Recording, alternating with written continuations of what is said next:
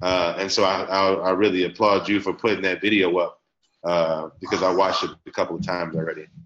Awesome. All right. Well, we are live, rocking and rolling now on Facebook. We just started the class. Juan, we see you there. And so what we want to do now is open up with prayer and then get right into the class. We will always have 15 minutes before class, before we get started, to hang out, and then 15 minutes after class. So those who come at 8 o'clock, please don't feel left out if we have to get things going. Since we just had Daryl started us off with some discussion there. Daryl, would you now start us off with prayer, please? Yes. Thank you, Lord, for today, God. I thank you for waking us up this morning and allowing us to come to this class. Thank you, God. This is our first MPI 301 presuppositional apologetics class, God. This is all going to glorify you, God. This is for your kingdom and for your glory, Lord. We are all here to ensure that we understand the knowledge and the spirit that you've given us through your son, Jesus Christ. And we are ready to be on the front lines for you, God, in the battlefield for you, Lord. In Jesus' mighty name, I pray that that the lesson gets taught well, that all ears are open, all minds are open to your word and are receptive to the knowledge and the lesson that is brought forth in Jesus' name. Amen. Amen. Thank you, my brother. Yes, sir. So basically what we're going to do, guys, is we're going to meet here for the next 12 weeks. Each week, the class is going to be from 8 to 9:30 p.m. our time, Central Standard.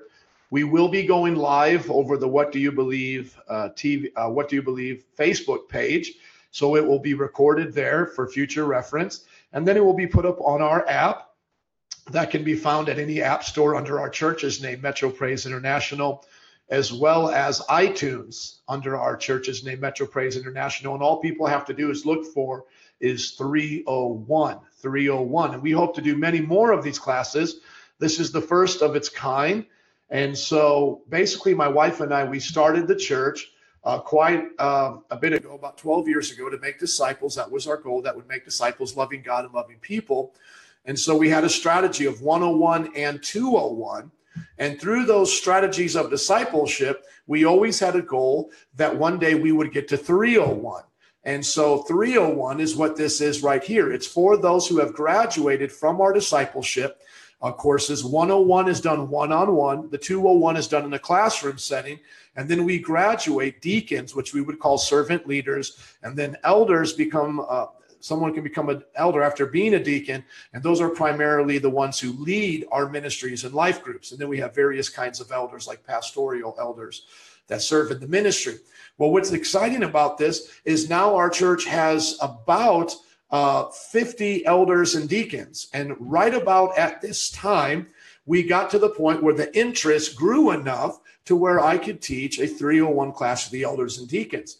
But like always, we want to give it away for free. We want to make our church a resource for people to be able to grow and be disciples as well. So whether they're in the church and they want to join in with us, they can always join in with us live on Tuesdays for the next 12 weeks, 8 to 9:30, or if they're anywhere around the country.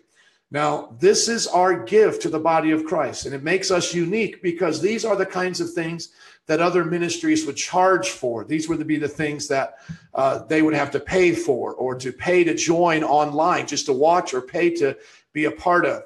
But in my mind, as a pastor, I think to myself, whatever I have been freely given, I want to freely give. And that's why I want to give it away, because the gospel is free.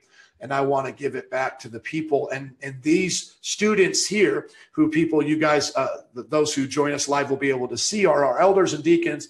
And they've given so much to the church, almost with a tear going down my eye. If there's anything I could do for them, I certainly would. And this is the least of what I could do. So I was actually wanting to do this a while back, maybe about a year ago, because I saw us getting to be close to 50 in elders and deacons, but it wasn't the right time, wasn't enough interest. I wanted at least 5 students to start, and here we are now with more than that. We're at about 1, 2, 3, 4, 5, 6, and 7, 8 if everybody comes. Okay, so let's look at the syllabus, and let's look at what this course is going to be about. What I'll do now is just share it full screen so you guys can see it.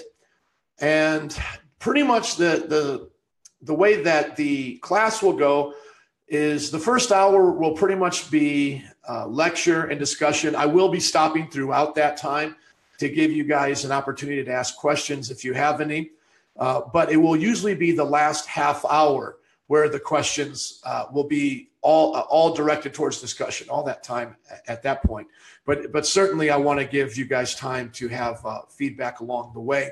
And then, like I said before, as a privilege for you guys, and I take it as an honor to meet with you guys, I will always come 15 minutes before class and 15 minutes after class. So here is our syllabus. The course description for the presuppositional apologetics class is this. This course will study presuppositional apologetics to be a better witness for Jesus Christ. The textbook used will bring to light the presuppositional method, which is most important parts.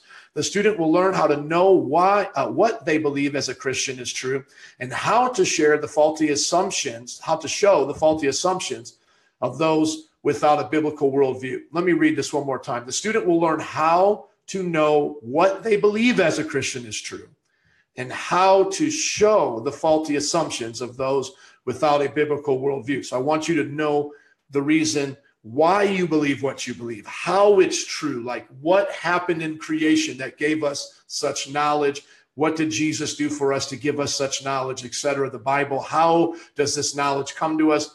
And then I want you to know how to show the faulty assumptions of the world around us, not just atheists and agnostics, though a lot of what we learn in this class will touch on those worldviews, but even the other theistic worldviews like Islam, maybe Jehovah's Witnesses, Mormonism, etc. The course goals will be for the student to be able to demonstrate an understanding of the presuppositional apologetic approach.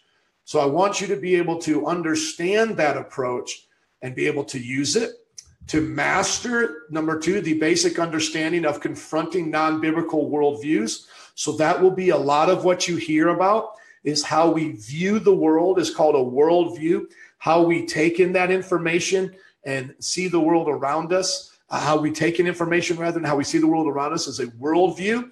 And so we want to be able to say it is God's worldview, and then it's everything else. And we want you to be able to confront everything else with God's worldview, the Bible's worldview. Number 3, the student will begin the process of integrating the presuppositional approach in their ministry to unbelievers. So now I know that those of you here are going to do this because you are elders and deacons in our church. You are those who preach the gospel. You are those who are a part of small groups. You are leading and doing ministry. You have 101ers with you, disciples that are learning from you. And so we want you to apply this in your ministry. And then number 4, under course goals, the student will be able to integrate multiple biblical texts into the presuppositional approach. So we want you to be able to see the Bible through the lens of the Christian worldview and to see how it works with presuppositional apologetics, the Bible being your foundation and how you build your ministry from there with the text of the Bible. So this is not just philosophy. Philosophy means the love of knowledge, the love of wisdom. Philo is love. Sophie is wisdom, the love of wisdom, which is wonderful. And all wisdom comes from God. Jesus is the wisdom of God, the Bible says. So there's nothing in philosophy, just like there's nothing in science or logic or morality that's ever going to threaten the Christian worldview. But we want to understand, what is the foundation for philosophy? What is the foundation for ethics and morality? What is the foundation for logic and science? The required textbook, our only one for this class, is basically John Frame's book on apologetics, a justification of Christian belief. Now, I have the Kindle version, and as I post in the notes, you'll see that the Kindle version will sometimes give me pages and location. For some reason in our notes today, it doesn't give me page number for the foreword and introduction, but once I got past that, it started putting page numbers there, just in case you have a paperback or hardback book. The course requirements and expectations are simple. Have a working computer, or a phone to join us online. And I see Juan in his car. Just make sure you're safe and you have your eyes on the road if you're ever driving. Attendance, give a 2-week notice to the class leader. Now, this is important to know. The class leader is Daryl. So those of you who ever are going to miss class, give us a 2 weeks notice. And if you're sick or cannot do it due to work, just let him know as soon as possible. And he'll always put up the attendance on our Facebook post for the day. So today we have a Facebook post on our group page that if you want me to put up more links there for you, things that I don't have in my notes or questions, you can put it up there. But feel free to also ask questions through Zoom software and to chat with each other. Class participation, I do expect you to come ready to dialogue in class with the reading assignment done ahead of time to speak loud and clear for all to hear. And if you don't know, just say you don't know, and that will make the class go faster instead of just rambling. And I think we'll have great discussion. You're expected to read the assignments before every class. And basically, we're just going to go one chapter at a time in this book. So really easy, just one chapter at a time. Read it throughout the week. You have 7 days. There is no homework. There is no outside assignments. From time to time, I'll post things on the page just to have you guys read if you want what we say in French, lagniappe. I used to live in New Orleans, Cajuns down there, lagniappe. I'll give you a little something extra, but it won't be required. And then outside work, if I ever give you a thing that I say, I need you to watch this, otherwise the next week's lesson won't make any sense, do it. But other than that, I don't even see that coming up. But if I did, say, please watch this, I beg of you, I would want you to do it. If you just look at the course schedule, you see all 12 weeks, starting with today, the introduction to the class, which is going to be awesome. The book provided a lot of good content in the foreword and introduction. And that's what we'll be talking about today, kind of setting it up. And then afterwards, we'll, like I said, go one chapter at a time. So now you know your reading assignments. So for July 18th, be chapter 1, the next week, chapter 2, onward, and so forth.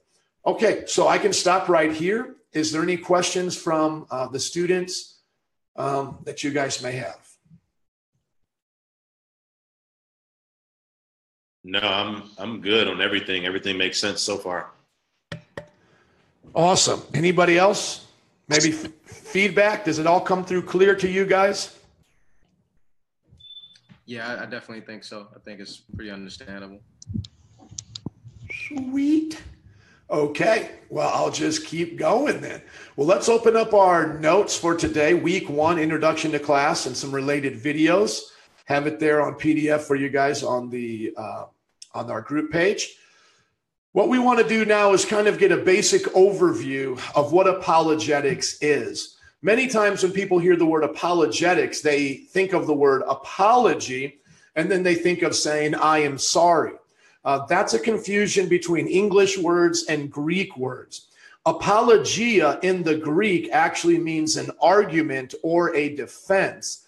And that's where we get the word apologetics from. So what we're going to learn is the defense of the faith. That's the simple definition for the word apologetics. Now, let me give you some of the main scriptures of the Bible that teach us to do apologetics, to give arguments for our faith, to give a defense for the faith. So what I'm going to do is open up my Logos Bible software. There are free versions to use if you guys ever want to get it. It's a great software that I recommend. I have a program or a subscription I've paid $80 for like basically 2 years, about $1,600. I have about 1,300 resources, and it really serves me well as a pastor. And that's the privilege that I have as a pastor. And if you ever need any help with software, let me know and I can give you some recommendations. But they have good packages at Logos Bible Software if you want to take your study to the next level. Blue Letter Bible is free online, and Olive Tree is another free one to get you started. But Logos has some free stuff, and then you can maybe look more into that if you want to get more of the paid books. Okay, Proverbs 26:5. Do not answer a fool according to his folly, or you will be just like him. Answer a fool according to his folly, or he will be wise in his own eyes. Well, it sounds like there's a contradiction there, but it's not. Let's think through it. Do we answer a fool or not answer a fool? Is he contradicting? No. What the Bible is teaching us is there's two kinds of fools. There's a fool you don't want to throw your pearls to, the Bible says, otherwise they'll trample on you. They'll trample on the pearls and turn on you. Other kinds of fools, like Jesus with the Pharisees, you need to rebuke, you need to correct. And so when we start off in the discussion of apologetics, the Bible is going to say these kinds of words as like they're fools. If they disbelieve in God or if they reject the testimony, they're foolish or they're fools.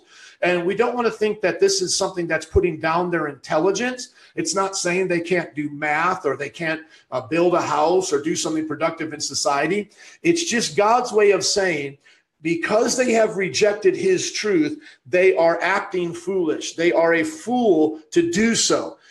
God is God. He created us. We're not. We should say yes and amen. And so doing apologetics is looking for the kind of fool that God can use us to open their eyes, preach the gospel to, and see be saved.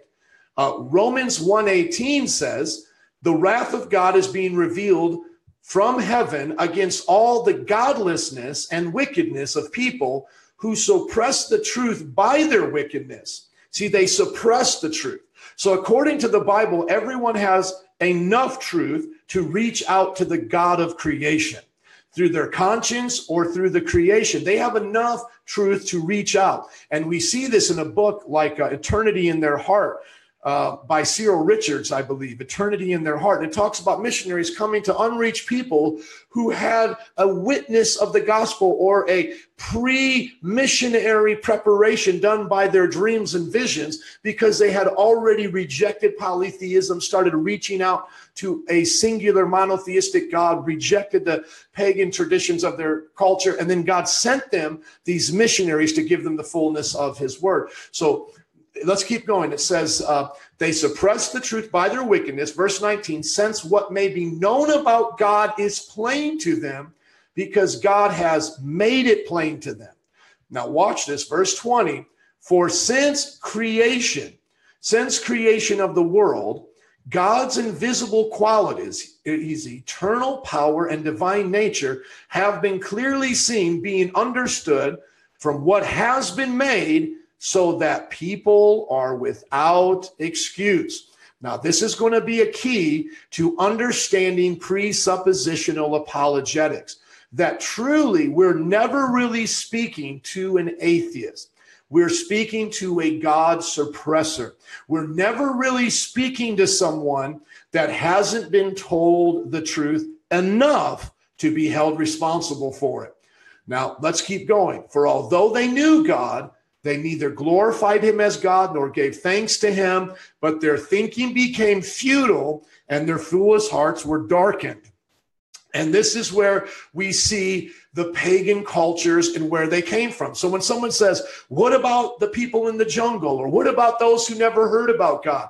Listen, according to the Bible, there has never been a time where people have not known about the God of creation.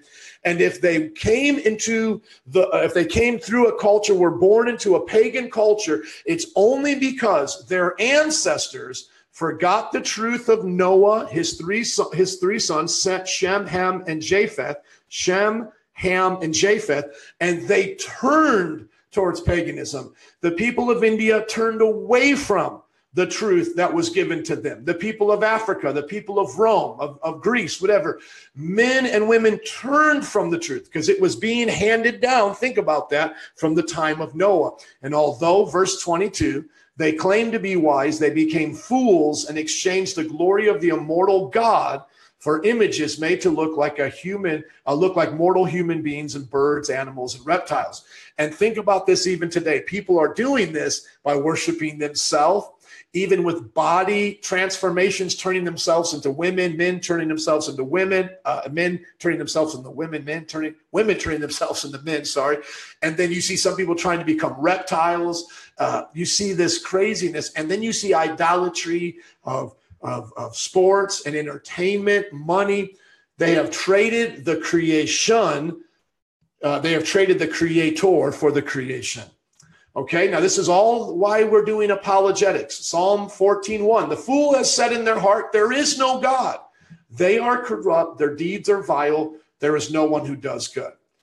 So if someone says there is no God, is the first thing we're going to present to them as evidence and proof for God? No. The first thing we're going to do is rebuke them for their folly. We're going to show them the folly of their position, how they're going against their own conscience, how they're suppressing truth. If someone says, I worship this God of India, or I believe Muhammad is a prophet, we're going to confront and demolish the argument and show them the truth. From atheism to Muslim, we're going to show people the truth of the Christian faith. And getting here to 1 Corinthians 3:19, it gets a little bit more specific. Look at this. For the wisdom of this world is foolishness in God's sight. So all of the so-called wisdom that is not lined up with the Christian worldview is foolishness to God. And it can even be demonic as well, led by demons, the Bible says. So we love the people, but we tear down the philosophies and the wisdom that they have. We love Muslims, but we tear down that belief system. We love Hindus, but we tear down that belief. It's foolishness in the sight of God. Worshiping things is foolishness. Worshiping a superstar, worshiping yourself, foolishness. As it is written, talking about what God does here. He's wrote this before in the past. Where does this come from?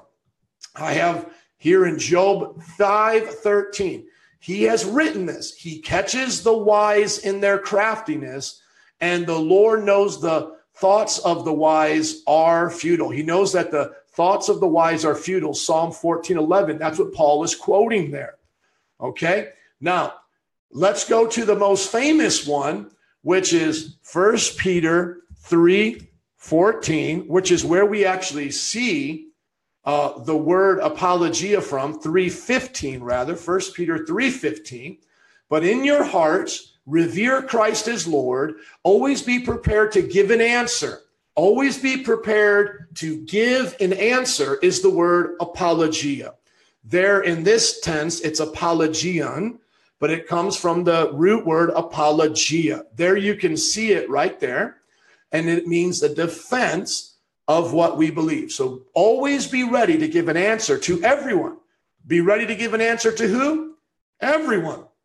To Muslims, to Hindus, to atheists, to the Jewish people who still don't accept the Messiah. Everyone we should be ready to do apologetics with.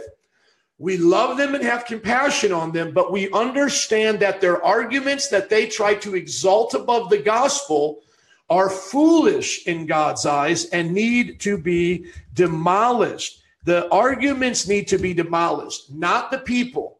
We love the people, but we tear down the arguments, even of Roman Catholicism, of works-based salvation of the cults. Always be prepared to make a defense, to give an answer to everyone who seeks or asks you to give a reason for the hope you have, but do this with gentleness and respect, keeping a clear conscience, so that those who speak maliciously against your good behavior in Christ may be ashamed of their slander. So that's where we get the word apologia from. And then lastly, 2 Corinthians chapter 10, verse 5 says, we have, go up to verse 4. The weapons we fight with are not the weapons of this world. On the contrary, they have divine power. On the contrary, they have divine power to demolish what? Strongholds.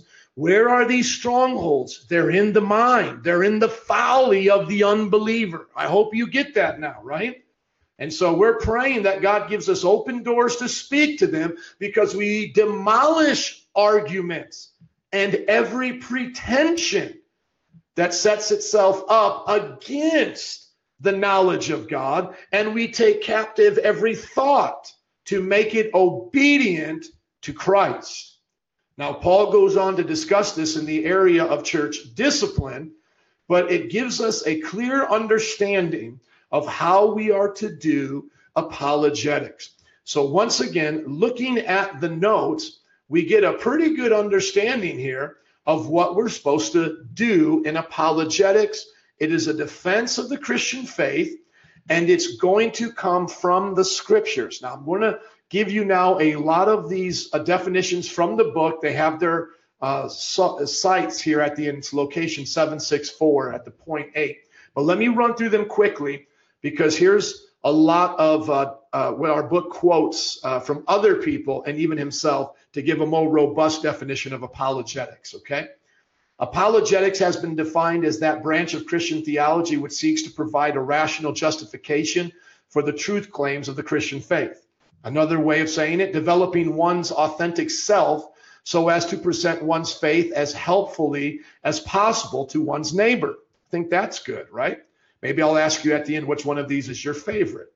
The demonstration that Christianity is reasonable and thus A, to assure Christians that their faith is not idiotic, we're not foolish, and B, to clear away the obstacles and objections that keep non-believers from considering the arguments and evidence for the truth of Christianity.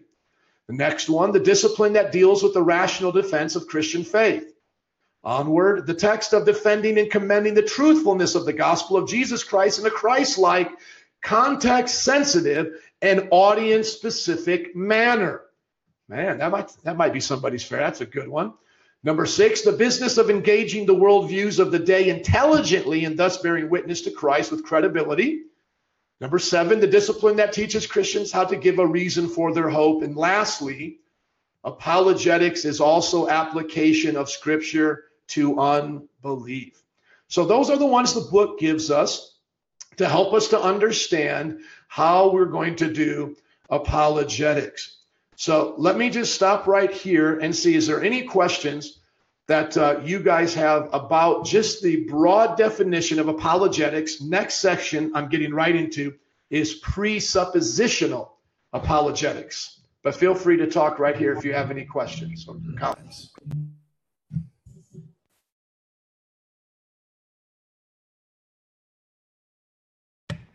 Anybody? Otherwise, I'll keep running through them. Wonderful. Rachel, thank you for joining us. We're looking at our notes. We've already gone through the syllabus, and now we're on point number 2 of our notes. Okay, presuppositional apologetics. This is where we're going to spend the majority of our time.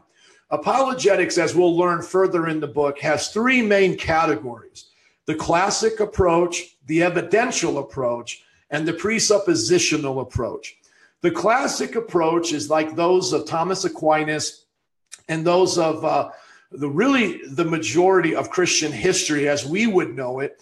And these were the ones who would start off defending the faith by talking to the pagans or the Jews, by finding common ground, and then going from a generic God, a generic sense of truth, to the specific Christian God.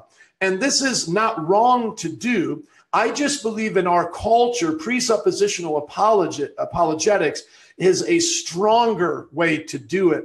But what we would call the classic approach is named because of that, because it has been the longest standing approach of how the church has pretty much done apologetics.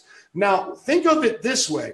You probably have done all 3 of these, but which one do you find yourself doing more of? My guess would be, as we learn more about presuppositional apologetics, you'll find yourself more in this area. So you'll learn about those in the presuppositional apologetic movement. They're called presups as a nickname. We're a presup.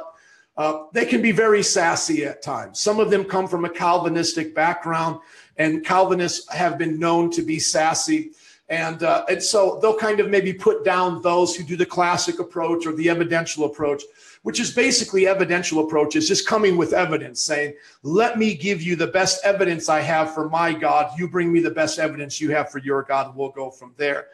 You do see some of this in the Bible with Elijah on Mount Carmel with the prophets of Baal, and after it was proven true, the prophets were put to death. But what you'll see with the classic approach is it's been more of church history, and evidentialism has caught on just maybe in the last 100 years as we tried to fight against rationalism. And then sometimes people will blend those approaches, but presuppositional apologetics, I think, is the most tactical because it hits our generation where it hurts the most.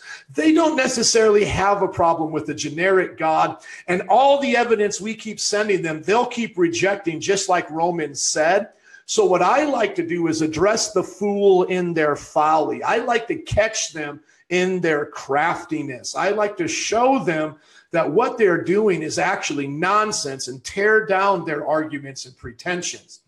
So presuppositional apologetics is a basic heart commitment. And what that means is presuppositional. If you just look up that word in the dictionary, it's what you presuppose. It's what you have in your heart before you start the argument.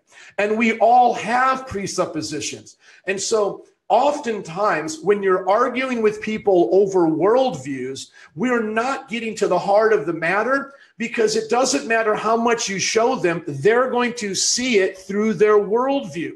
So take a fossil, and we're debating evolution versus creationism.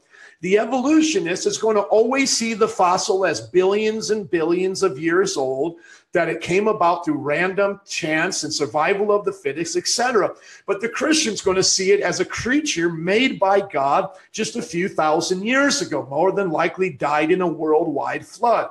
So we can argue over that fossil all day long, but until we address our worldviews, we will not be able to get to the heart of the matter.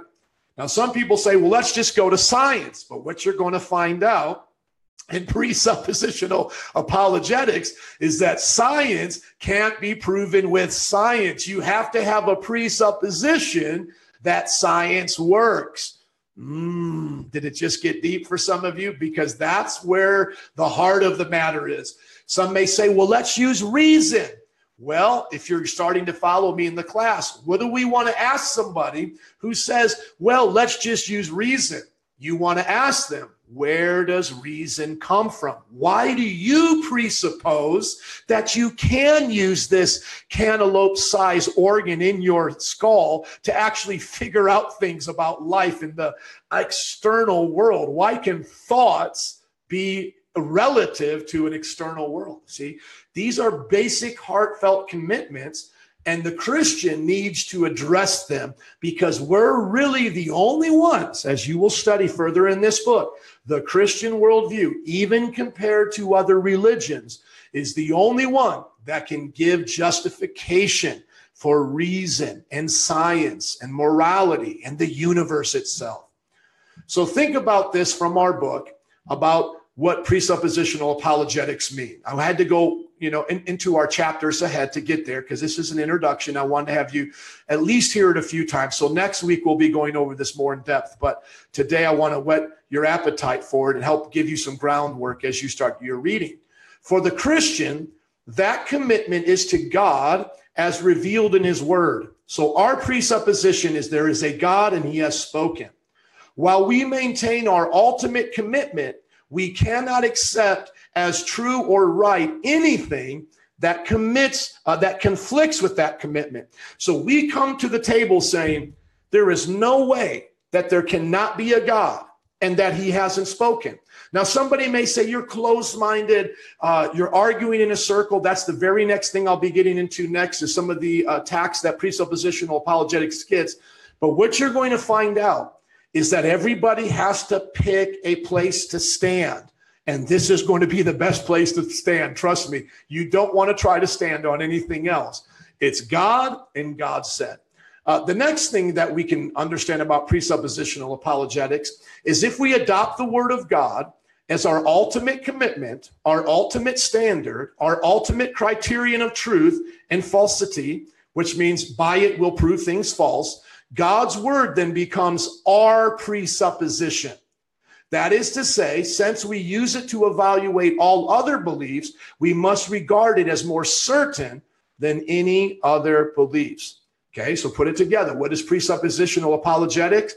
It's doing apologetics, defense of the faith, with the presupposition that there is a God and he has spoken in his word. In his word, Christ is risen from the dead. In his word, he's going to judge sinners one day, and heaven and hell are real places, right? So those are our foundations. Now, before I get to this, I just want you to understand the other approaches may have benefits. And sometimes people may want to show evidence for the resurrection of the dead, like we have seen in the Bible that they did. Or they may want to use the approaches that we saw the early apologists do of the Christian church. Start off with a generic God, speaking to the Greek pagans, and then move them to the Christian God through truth.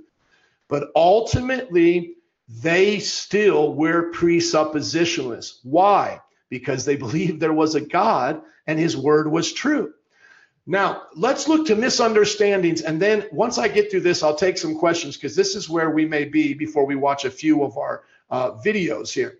But not only do non-Christians sometimes have a problem with this approach, but also Christians can have a problem with this approach. So those from the classical approach or those from the evidential approach may say that we're not doing this right. We're not giving the believer enough room to really take on a new position. We're almost insulting them in a sense. And one of the first things they bring against us is that we are question begging, which is a fallacy of logic, which is assuming what you want to prove. Now, let me give you an example of what question begging is in logic. A is true because A is true. That's what it means to argue in a circle. I'm right because I said I'm right. God is God because he said he's God. Take that, atheist. Well, now they just look at us and laugh, and they literally think we're the foolish ones.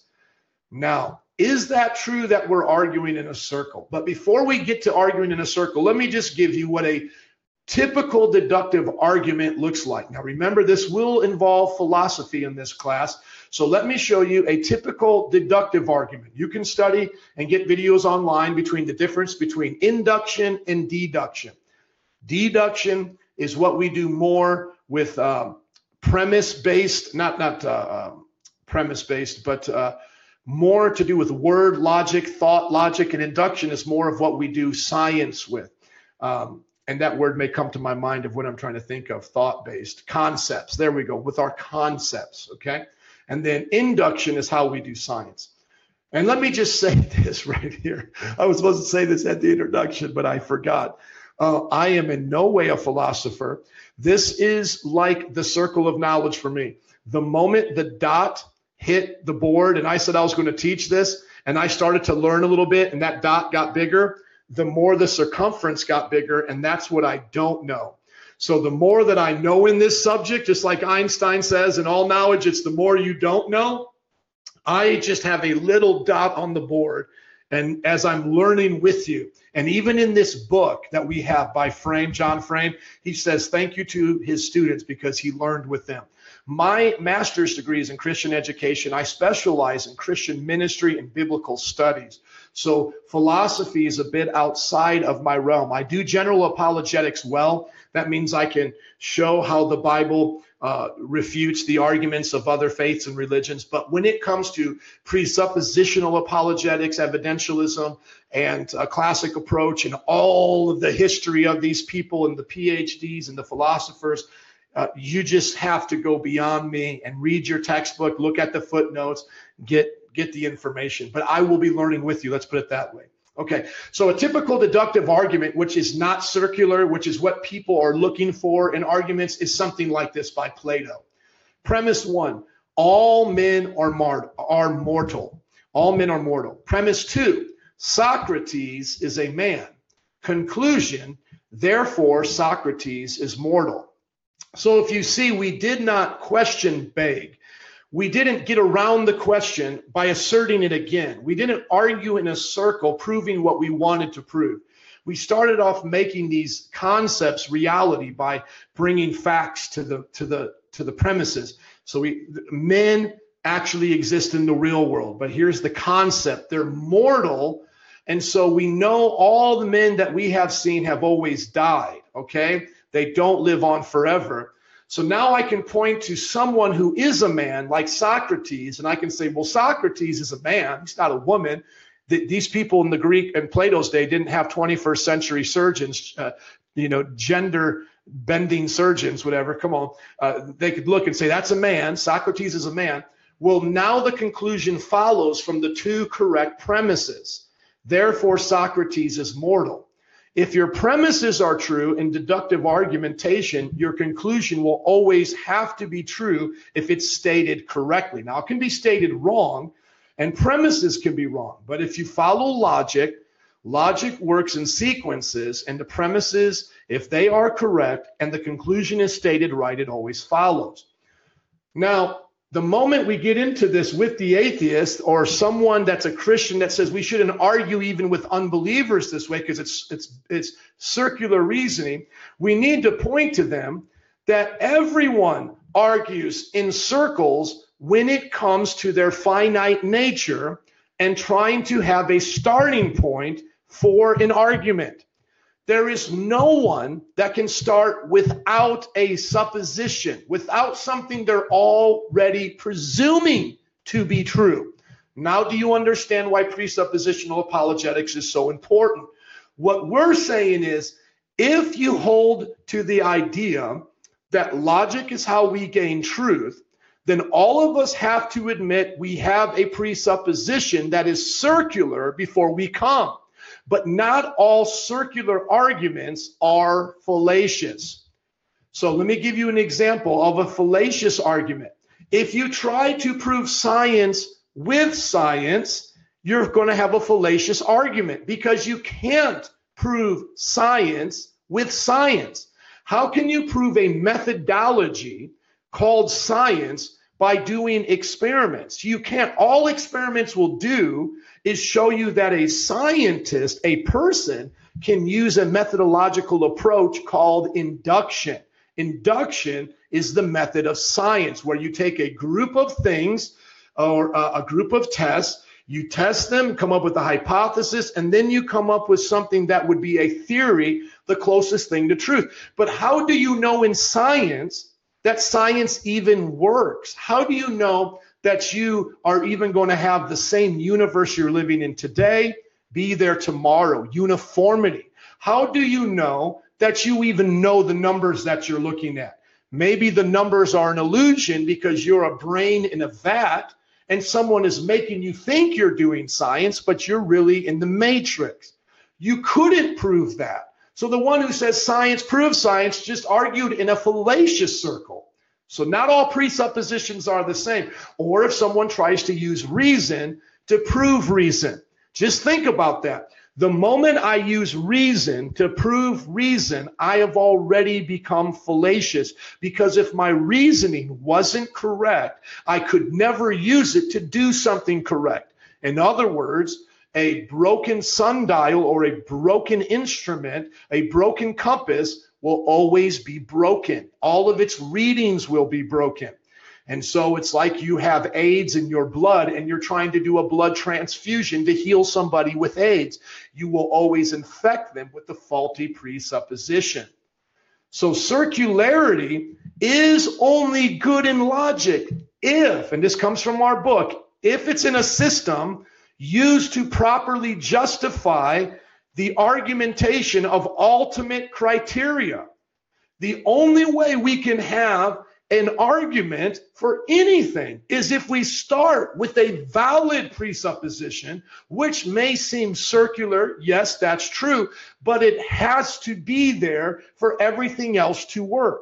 So do we start with science? No, science cannot prove science. First of all, science is not even a thing. It's a methodology. Scientists do the science. Could reason prove reason? No, because you don't have any way to test your reason.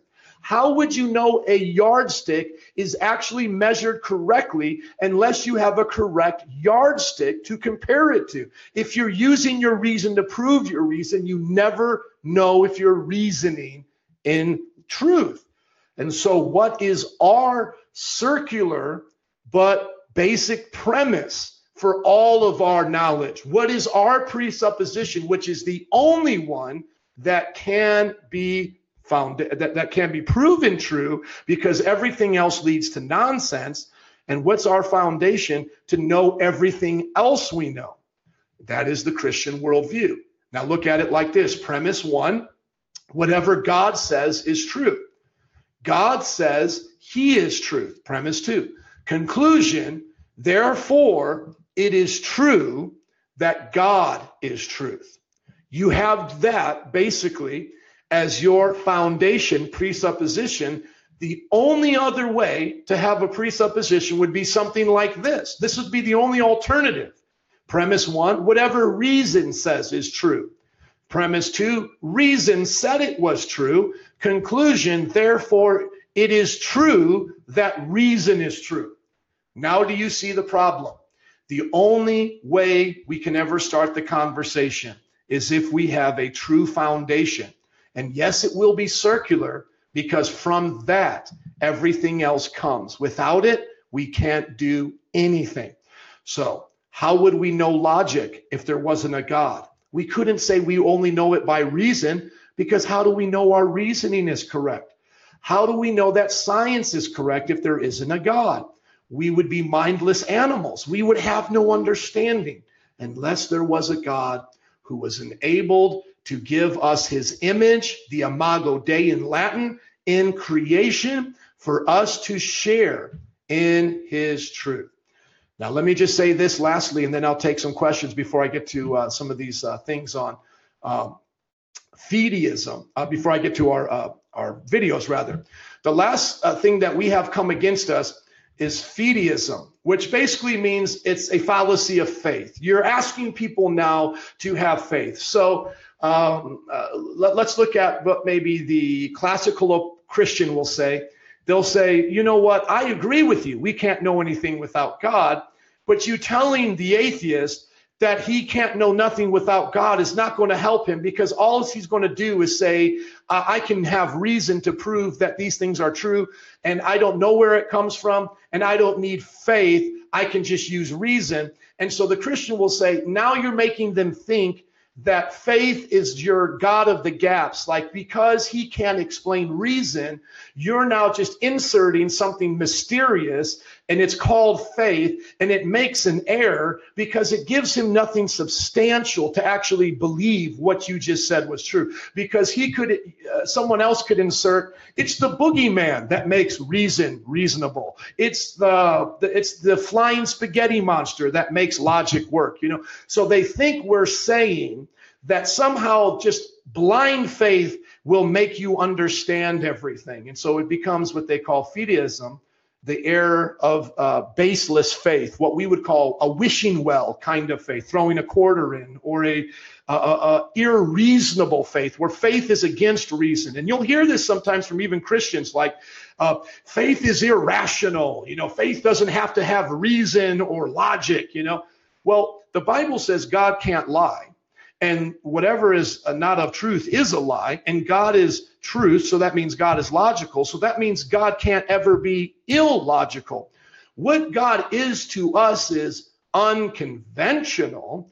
God to us is not our wisdom. His ways are higher than our ways, as heavens are higher than the earth, but he's never illogical. So meaning, if we would see the Red Sea with Moses or any other miracle in the Bible through God's eyes, it would be perfectly reasonable to us.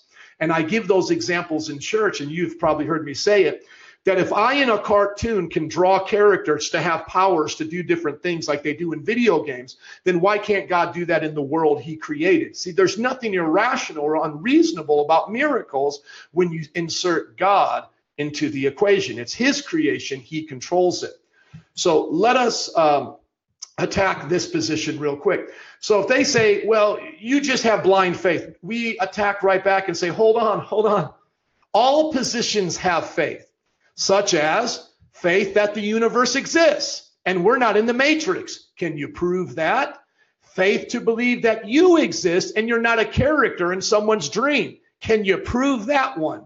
Faith to believe that other minds exist and that you're not the only real person in existence, which is actually a philosophical belief called solipsism, which is you're the only one in reality. Everybody else is a virtual world. They're virtual people. Come on. Faith to believe that everything will exist tomorrow or in the next second as it does right now, and that it won't vanish. In other words, you have faith that the laws of nature will be conformed. Okay, so does everybody have faith? Absolutely. Just like everybody has suppositions, everybody has faith, but not all faith is reasonable. Not all suppositions are true. I hope you're learning this. Cornelius Van Til, which was one of the more modern promoters of the presuppositional movement, he said the Christian's position is not merely just as good as the non-Christian's position. So in other words, we both don't need to leave a position of faith and debate the evidence, or leave a position of faith and see who's more rational. No, ours is not just as good as theirs. Christianity is the only position that does not per se take away the foundation for intelligibility and science and for philosophical procedure. Christianity is the only rational faith. So therefore, Christians have the best reasons to believe and trust in what they do. We have, as William Lane Craig said, reasonable faith, because it's based on God and his word. What did God say in the scriptures? In Hebrews chapter 11, the passage of faith, Hebrews chapter 11, verse 1. Now faith is the confidence in what we hope for and assurance of what we do not see. This is what the ancients were commended for. By faith, we understand that the universe was formed at God's commands, so that what is seen, was not made out of what was visible. So it just comes down to those simple presuppositions that help us to understand our faith as we look at the goals again, and now helps us confront non-biblical worldviews. That is what presuppositional apologetics is. It's a defense of the faith, going to the basic heart commitments of people. We're challenging theirs, comparison to ours. They say we argue in a circle. We ask them where logic came from. They say their God is better than our God. We say, how do you even know what a God is? We hear them say that all people have faith. We say, yes, but not all faith is reasonable. Let us test your faith by God and his word.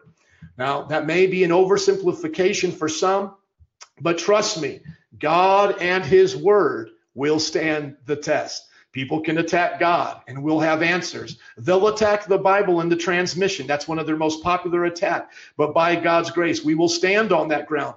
On the solid rock I stand.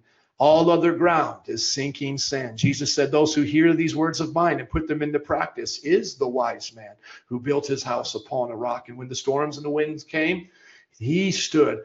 And the one who did not build his house on the rock fell, and great was that crash. Okay. I know there may be a bunch of questions that you guys may have, so let me open it up now for discussions. Please feel free to share any questions you may have.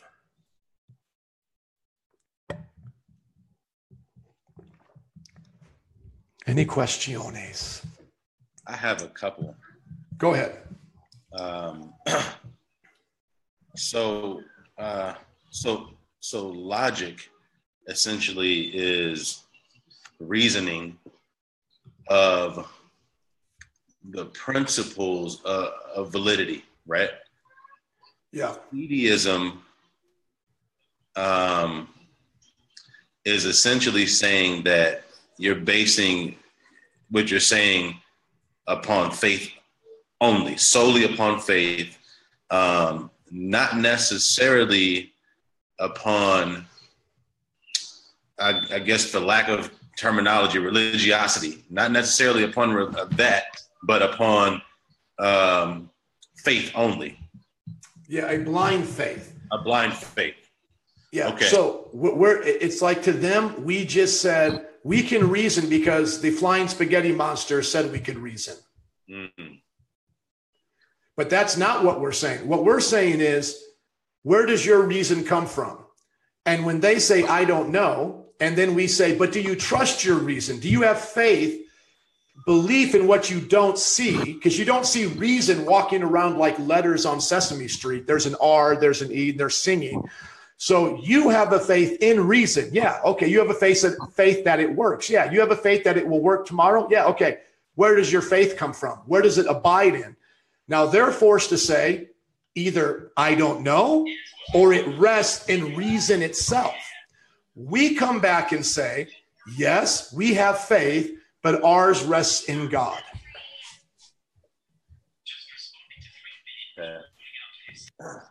Okay. That makes a lot of sense. Yeah, and trust me, this is what the book is going to discuss, by the way. This is not to be the end all of the discussion. And I've been doing this for 20 years, guys, and it is not something that you're going to have all down. This is the beauty of knowledge and wisdom. The circle of knowledge should be a good example all of us should embrace. The more you know will be more questions of things you don't know. And this is what the book is going to take time to explain. Trust me, it's not going to be something that you may necessarily always agree with or always see as clear. But if you take the time to start thinking through it, I think you'll come to the same conclusion that I have and that many, many others have. And I'm going to play you some great videos that I think are going to make this even more clear. And I have to admit, they're much better than me. I may be a good preacher by God's grace. This is not false humility, but I'm telling you, when it comes to philosophy and science, this is what these guys do, and they ring the bell. So we'll get to those videos in just a moment. But Daryl, does that help you understand the difference between, basically think of fideism as a blind faith versus a reasonable faith? That's exactly how I was thinking about it. That sums it up really well. Yeah. And so what we say back, even because in the book, you'll see, if you look at my locations there, this was actually by Paul Copan, accusations that he brought against us as a Christian. He's one of our best scholars on Old Testament theology. He wrote the book, Is God a Moral Monster?, explaining to us why there were times when the Bible commanded the Israelites to do genocide, to kill nations and so forth. And he was in the blog of the Gospel Coalition, basically attacking presuppositionalism. And so it does get attacked from both Christians and non-Christians alike in those two main ways, that we're arguing in a circle and that we're almost making our position look like blind faith, but we're really not. And I want you guys to be understanding of what some of the thoughts you may even have as you go through it. Because I know I thought about it, like, if I just walk up to somebody and say, I believe the Bible because the Bible says so, I'm going to get rocked pretty hard, you know? Or if I just tell them God is the explanation to everything, I'm going to look like I'm the most unscientific person out there. But what we're doing is showing them in both instances, everybody has presuppositions. God is the only sustainable one, and everybody has faith. Once again, faith in God and his word, only sustainable one. Everything else will be brought down to nonsense. And you're going to hear that a lot, that the only other reasonable, using logic, the only other option is to reduce the world to nonsense, unknowability, foolishness, as we've already heard. Any other questions before we go on? Anybody else? Hey, Pedro, can you hear me? Yes, sir. Okay, awesome. Yeah, so like just on to kind of go with that, the last thing you were saying, and this may go hand in hand with what you were saying lastly, but there was a time that I got into a conversation with a guy who was a neurosurgeon, and we started getting into something that sounded really philosophical, where he kind of started going into the arguments of, like, I think we got into an argument that got to the point where it was like, you know, are we even really here right now? Yeah. You know what I mean? Where he was kind of debating like the reality. He was changing the idea and of what reality was. Yeah. How would you properly, and I want to make sure I say this word, properly handle that discussion? Yeah, so we're going to get to that in the videos, and that's great that you said that, because that comes right up. Yeah, what they will have to do, which is, you will see it in these videos, it is unbelievable. They will have to start denying reality, just like we actually said right here. We all have faith that we're in a real universe and not in the Matrix. You'll even see, like, Elon Musk right now, the founder of Tesla cars, he thinks we're in a virtual reality. He says it's probably only a 1 in a billionth chance that the world is actually a literal world right now. So they will give up reality to continue to deny God. That is the place of foolishness that they're driven to. Well, what you say back to them is the most simplest thing is, how do you know that? And so now their faith will be shown to be shallow and nothing more than a wish. And they're the ones that accused us of having a make-believe kind of faith. We'll say, look, you have to now wish upon a star that you're in a matrix to get out of the accountability of God. So why don't you come back down to the real world and admit you are here You think, therefore you are, and now deal with the world as it is. That's how I would start off. The second thing that I would say is, even in the place of a virtual world, all of these things, you still have explained nothing. You've only backed it up one more cause, one more place. So I'm not in this world, I'm in that world. Okay, so wherever that world is, why do laws of logic work and get translated into this world? Why do morality and laws of conformity to nature work in this world? So it's like I create a Sims virtual reality on my computer. That doesn't disprove that there is a world here that I'm creating it from, okay? So you can say I'm in a virtual world, but why in this virtual world are there laws of logic? Why are there conformity?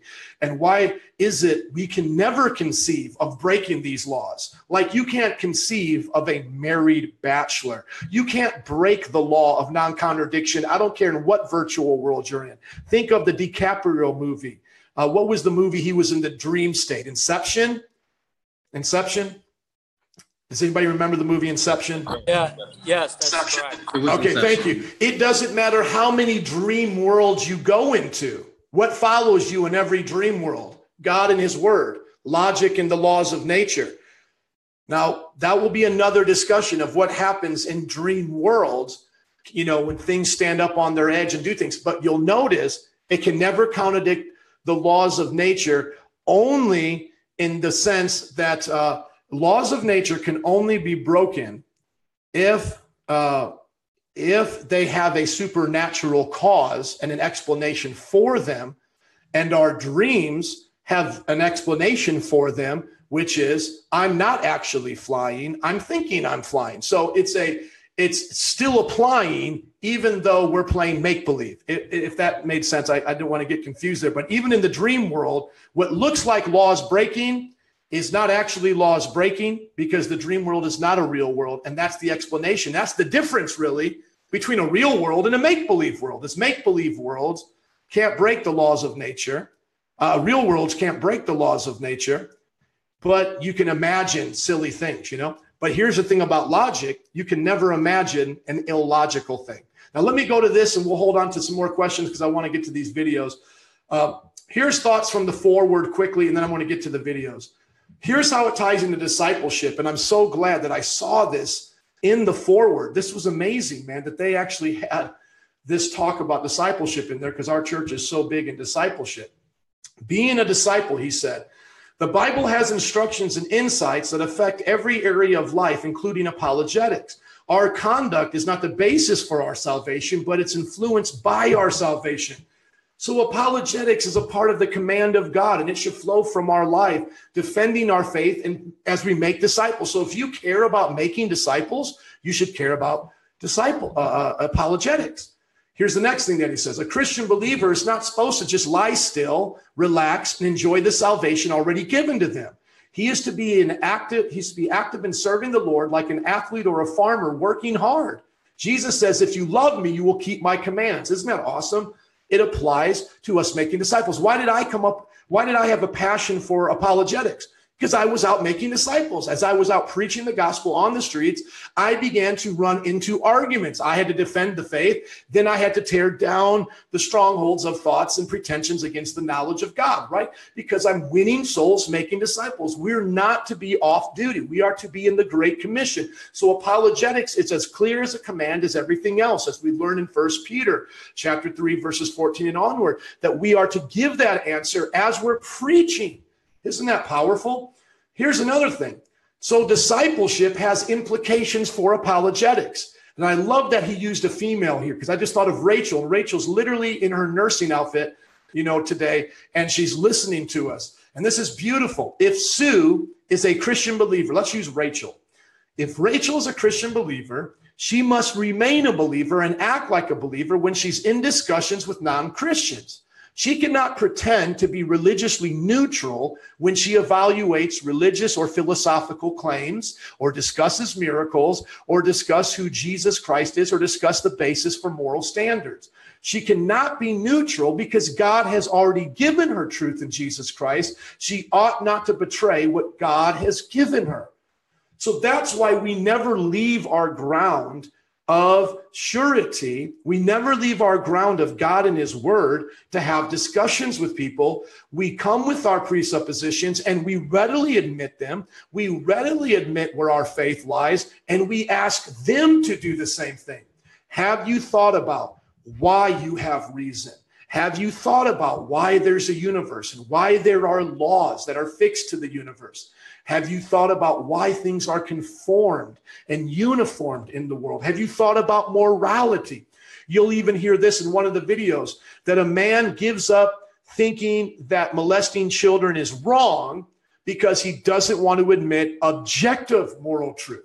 He wants to believe in subjective moral truth. And the preacher asked him, the street witnesser, Sai, asked him, well, do you then believe it's okay to molest children? And he said, I would think about it. I would consider it. And he literally stops the video and says, everybody get this.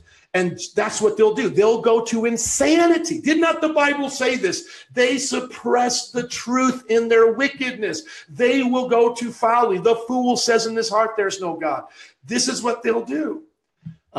Here's the idea of what many think of religious neutrality, that somehow we're both having the same reason, the same faith, and we'll figure it out from there, as some Christians try to do with just evidence and say, let's just look at evidence. We both have reason. We both have faith. We'll discuss that later. We agree that, we have, some reason and faith, but let's go on. No. Don't leave the place of where you're at. Let them know they have no place to stand, because many people are tempted to picture a discussion in apologetics as a religiously neutral search for truth. Everyone supposedly starts off uncommitted and is trying to find out whether God exists and which of the world religions might be true. According to this way of thinking, it's most important that everyone should be unbiased. You'll hear that, unbiased, neutral, uncommitted. But the Bible indicates that this picture is completely unrealistic. It contradicts the actual situation in which we live. The actual situation is that some people have been saved by grace through faith in God, while others are still lost. Some are standing on solid ground, as Jesus said, and others are not. Just stop and ask yourself the question right now. Did Jesus ever go around trying to make people believe? Did Jesus ever go around trying to prove that he was real? No. Every time he went somewhere, he went with the foundation of who he was and what God had said, what the word was from the Father, right? Not all ways lead to God. Christ is the only way to God. He said, I am the way, I am the truth, I am the life. No one comes to the Father except through me.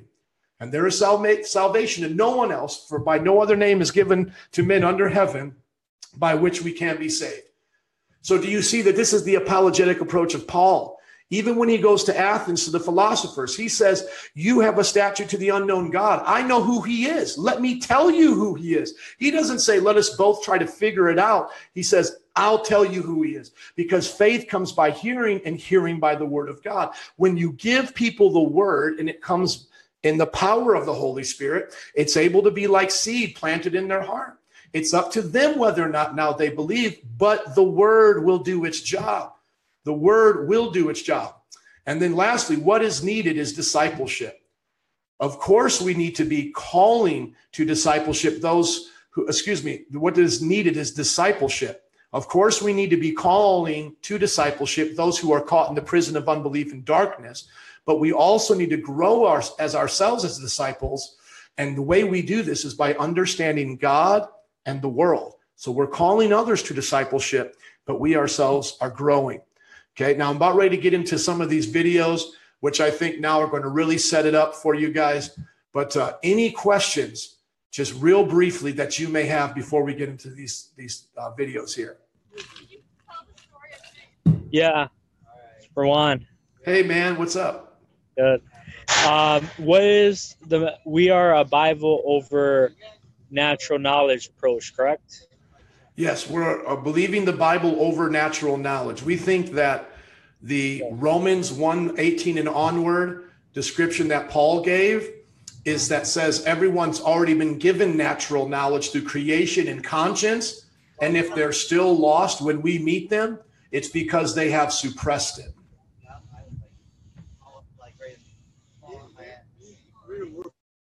Okay, anybody else? Okay, let's go to these videos now. You guys are going to love this. Let's start with Greg Bahnsen. He was a student of Van Til. He's famous for his debates in the 70s and 80s. He would rock atheists, and you're going to start seeing this now. Trust me, this is not just nincompoop stuff here. This is the real deal, okay, guys? I want you to watch this. This is a real short one, but I'll get you some longer ones here. You can find them online as well. Look up Greg Bahnsen. His name is in our notes, but let me get you this right here. And this is kind of that thug life thing, so it's going to have a little funny ending, but go ahead and watch it right here. Reform thug life. And so if naturalism is true, then the person who's propounding it is propounding it why? Because his or her brain has required them by the laws of physics and chemistry and biology to say this sort of thing. It's not as though they have the freedom and self-awareness to think about different theories, evaluate evidence, and make a choice as to which is right or wrong. They just have to say whatever they have to say. And that's why the irony is that a naturalist would promote naturalism and try to tell people it's true. You should believe that and not supernaturalism. The answer is, if naturalism is true, so that your brain is just working on the laws of physics, then you have no reason to believe naturalism is true. It's just the laws of physics requiring you to say that. Which is just to say, if naturalism is true, there's no reason to say that naturalism is true. You're just forced to say that, just like I'm forced by the laws of physics to say the opposite. Unbelievers cannot even account for why we argue with each other then, can they? On their assumptions, there's no argument because there's no freedom to choose the truth over against error. There's just the laws of physics governing my brain to say and do whatever it does.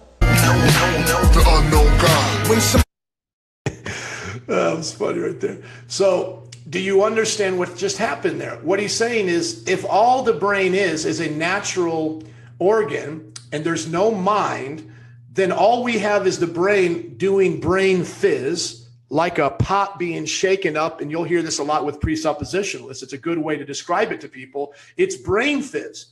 So there really is no truth. There's no right or wrong. So why are we even arguing? All we are is just brain fizz.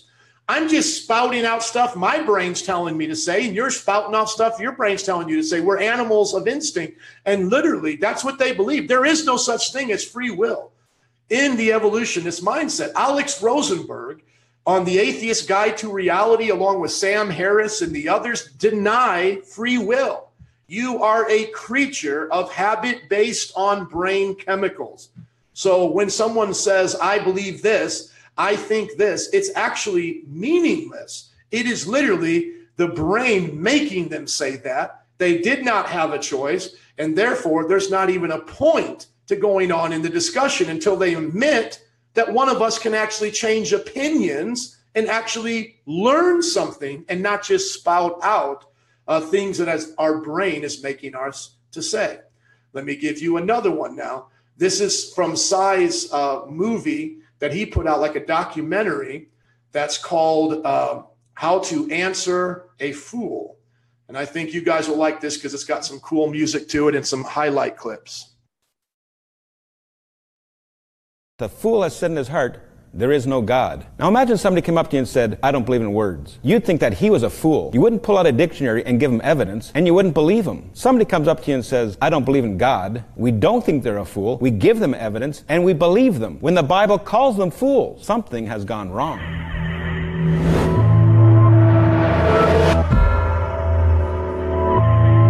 The wrath of God is being revealed from heaven against all the godlessness and wickedness of men who suppress the truth by their wickedness. Since what may be known about God is plain to them, because God has made it plain to them. For since the creation of the world, God's invisible qualities, his eternal power and divine nature have been clearly seen, being understood from what has been made, so that men are without excuse. For although they knew God, they neither glorified him as God nor gave thanks to him, but their thinking became futile and their foolish hearts were darkened. Although they claimed to be wise, they became fools. Now, according to that verse, who needs proof that God exists? No one. Nobody. Nobody. I think I'm bringing them to Christ. I think I'm exposing the folly of denying Christ. Okay, so you're judging people, is what you're saying. Is it wrong to judge, sir? Yeah, 100%. Only God is the final judge, not you. To judge? Of course. So what I'm doing is wrong. Yes, 100%. Stop judging me, sir. Okay. How do you know your reasoning's valid?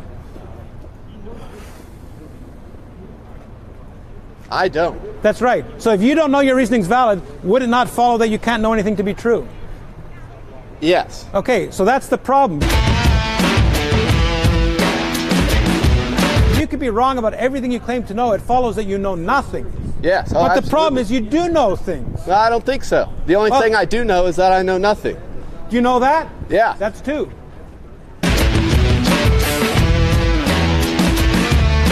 Working in your heart. I'm always open to everything. Are you open to the fact that child molestation might be right? Yeah. You're open to that? Yeah, sure. So child molestation could be right? It could be. You want to get that on camera, guys?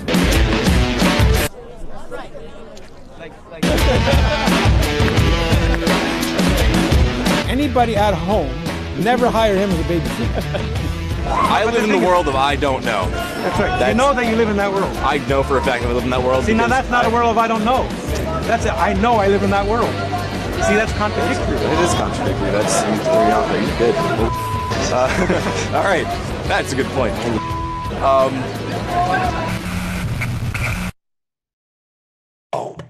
Isn't that something? He lives in the world of I don't know. Well, do you know that you live in a world of I don't know? Yeah. Well, you just contradicted yourself. Do you see how the fool is caught in their folly? This is not just for the non-Christian worldview. This is for any worldview.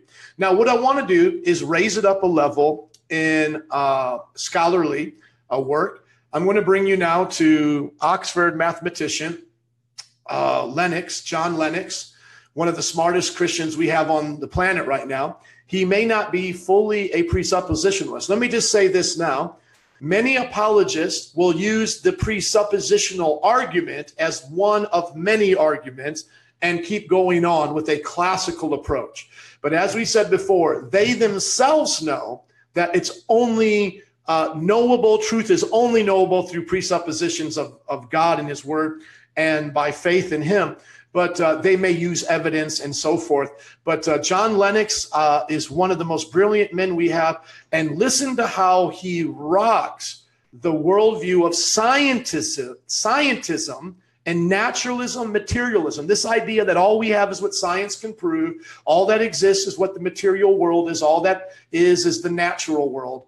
Listen to him describe the problem that you run into when you believe that way.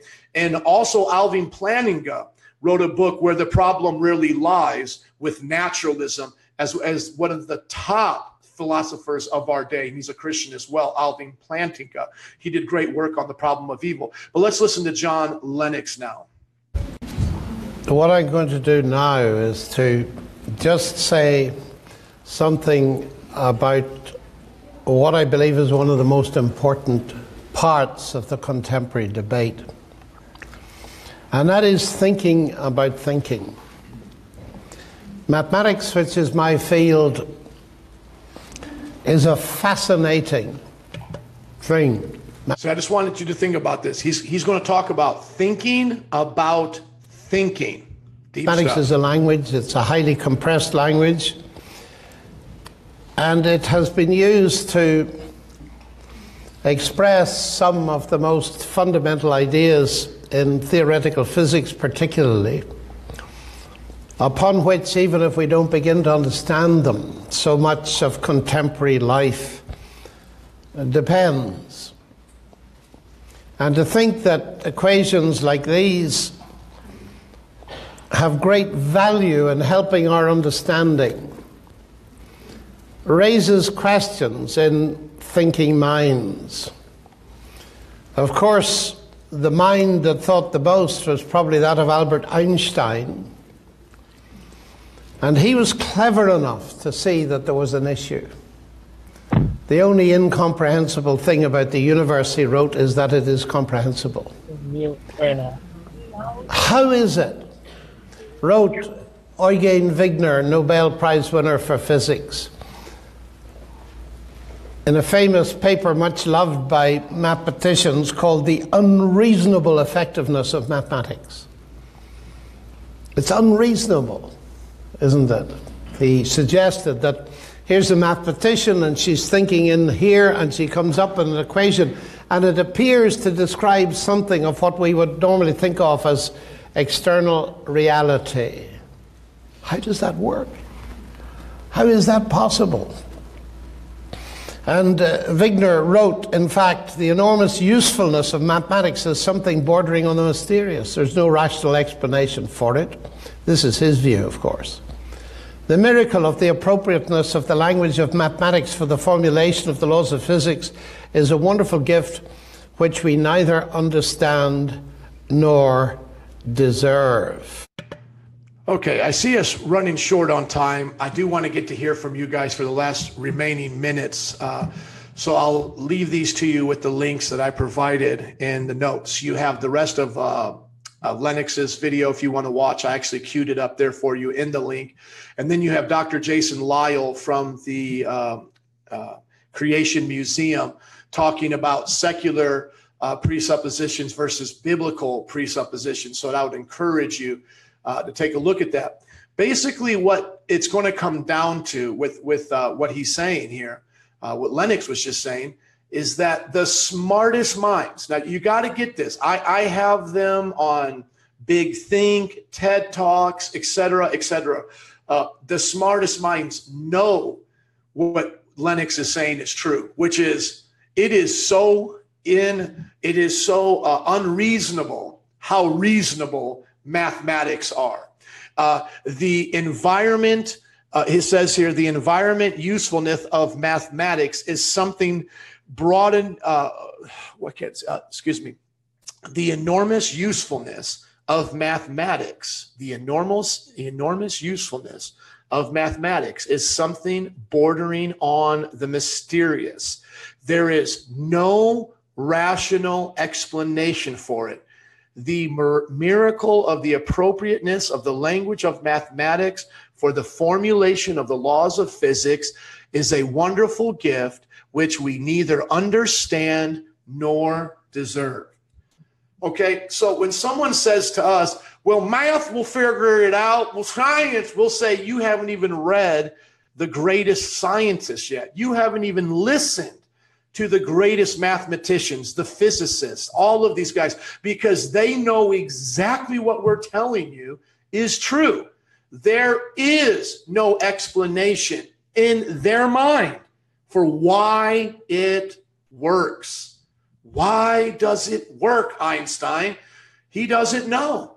He doesn't know. He said that was the most bizarre thing to him, that the world actually worked, that it actually worked. I mean, these guys are not dummies. I hope you get that and have some confidence as you study presuppositional apologetics. This was Albert Einstein. The only incomprehensible thing about the universe is that it is comprehensible. And so John Lennox goes on. He says, he talks to these guys and he says, how do you know truth? And they say, well, through science. And he says, how do you do science? And they say, well, with my brain. And he says, where does your brain come from? And they said, well, it came through evolution and biology over millions and millions of years. And then he'll pause and he'll look at him and he'll say, and you trust it? How would you trust something that came here by random processes and chance? Why would you say that is your foundation? You can't. It is nonsense, literally nonsense. Okay. So we got about 6 minutes left. I'm looking at the chat line. Go ahead. Give me some of your guys' thoughts. I'll remain 15 minutes after class. The assignment is to read chapter 1 for next week's discussion. But come on, let's get some feedback here from you guys before we roll out. I just wanted to know who was the name. What was the name of that one man who... I think he was the one that was on the street evangelizing. Who was that? Yes, that is number 5 in your notes under videos. How to Answer a Fool by Cy 10 Grudingate. For sure. And by the way, there's an awesome hip hop song called Presup by Ivy Connerly. And it's a really good song. It's like how you know what you know. You gave that up a long time ago, bro, when you said there was no God. You know, I mean, this guy's rapping, dude. It's really, really cool. He has a great way of putting it to words. Anybody else?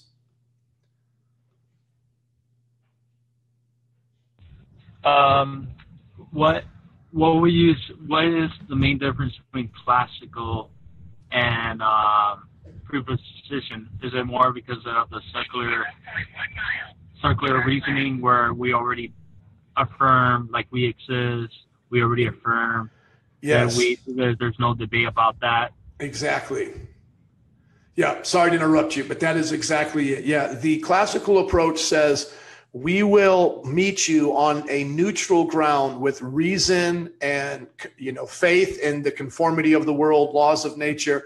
And now we're going to go to the best explanation of those things. And so William Lane Craig is a great classical apologist. And you got to remember, I'm not a sassy presup.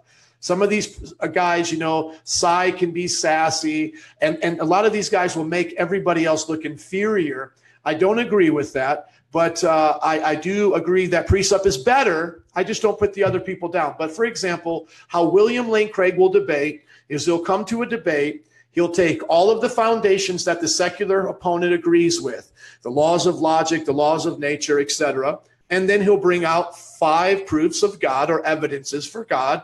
And then he'll say, this is the way the world is. This is the evidence that points back to God. Can you give a better explanation for this evidence other than God? So explain to us why the world is designed the way it is. Explain to us the first cause. Why is there something rather than nothing? Like Leibniz cosmological argument is a famous one by William Lane Craig. The law of intentionality, how minds can set themselves on intentional things, that we're not just brains operating on instinct. And so he'll set those up, and then he'll argue on probability. What is the probability of this being God or something else? And that's when you're dealing with primarily, obviously, atheists and agnostics. But we don't only want to be presuppositional with those kind of people. We also want to be that with a Muslim. We want to hold up the true God, the true Jesus, the Word, and show the error in their worldview. Because if their worldview was true, it would reduce to nonsense as well. And you'll get into that a little bit later on in the book, but all worldviews reduce to nonsense. A couple other questions in the last minutes we have. I'm so glad you guys are here. I hope I get some good feedback. Some of you guys will stay after and tell me what you thought about the class. I'm always here 15 minutes before, 15 minutes after. So anybody else? A couple questions. Which stance, I suppose, is the right way to put it? Do you take, are you more of the evidential or the classical apologist? No, I'm a presuppositionalist. So I'm going to use this as my foundation to do everything else. But as you'll learn in the book, it's not necessarily an either or. We will give evidence, and we will use the same arguments that Thomas Aquinas and others came up with. I just, in this generation and the way it works and the way the scriptures line up, I just personally believe that going right for the presuppositions right off the bat sets up the gospel so wonderfully, man. It just humbles the unbeliever, humbles the person of a different faith, and it just shows them the truth. I mean, you see it right there. I mean, where else can you go? You'll expose the heart, you know, by really just rocking their minds in a sense, you know? So yes, that's why we're, and I don't say this teasingly, but you know, it's kind of a tease, but that's why we're doing a class on presuppositional apologetics. No, yeah, I mean, that's what I believe. I'm learning, man. This is straight, unadulterated knowledge. Come on. Which is really acquiring education, right? And amen. I think that this is all really soaking into my brain right now. Amen. And let me just tell you a quick story how I didn't even know the name, and I know people have been doing this for years and not even knowing the name. Even some of the main people in this don't use the name presuppositional. It's basically gospel-centered apologetics in a sense. Because I remember like in 2006 when I was doing apologetics on Stickam. It was like a YouTube back then where people would get together and debate and different stuff. And I remember getting into a debate with the Rational Response Squad, and they were doing the blasphemy challenge. If you denied the Holy Spirit, they would give you a free T-shirt because they were taking that literally like this unforgivable sin. Well, long story short, just debating with them, I instantly went to the foundations like, dude, how do you even know what you know? Like, why are you even saying this is not true and true? How do you even have a definition of this? How do you know this? And these are the famous words you'll see come up, phrases in presuppositional apologetics, and those who use that argument. Frank Turek wrote the book, Stealing from God. And he shows like everything they use to try to turn against God is really what God has given them. And he uses the same analogy Frank Turek does that Van Til used, who is one of the modern voices of the Precept movement, which is you have to sit on the lap of God to be able to even slap him in the face. Like if you didn't have the brain he gave you, you couldn't even make the argument that you're trying to make. And so with that, let's have Ashley close us out in prayer. We'll shut off the live feed and do after class hangout for anyone who would like to hang out and ask further questions. Thank you, Lord, for this opportunity for us to meet together and learn more about this topic, Lord. I pray that we are strengthened as we read our word throughout the week to put these things together and show it in our ministry and share with others, Lord. And let it just be something to strengthen us as disciples for you, God. And until next time, Lord, let us pour into you and learn more and just want to be more in your presence. In your name we pray. Amen. Amen.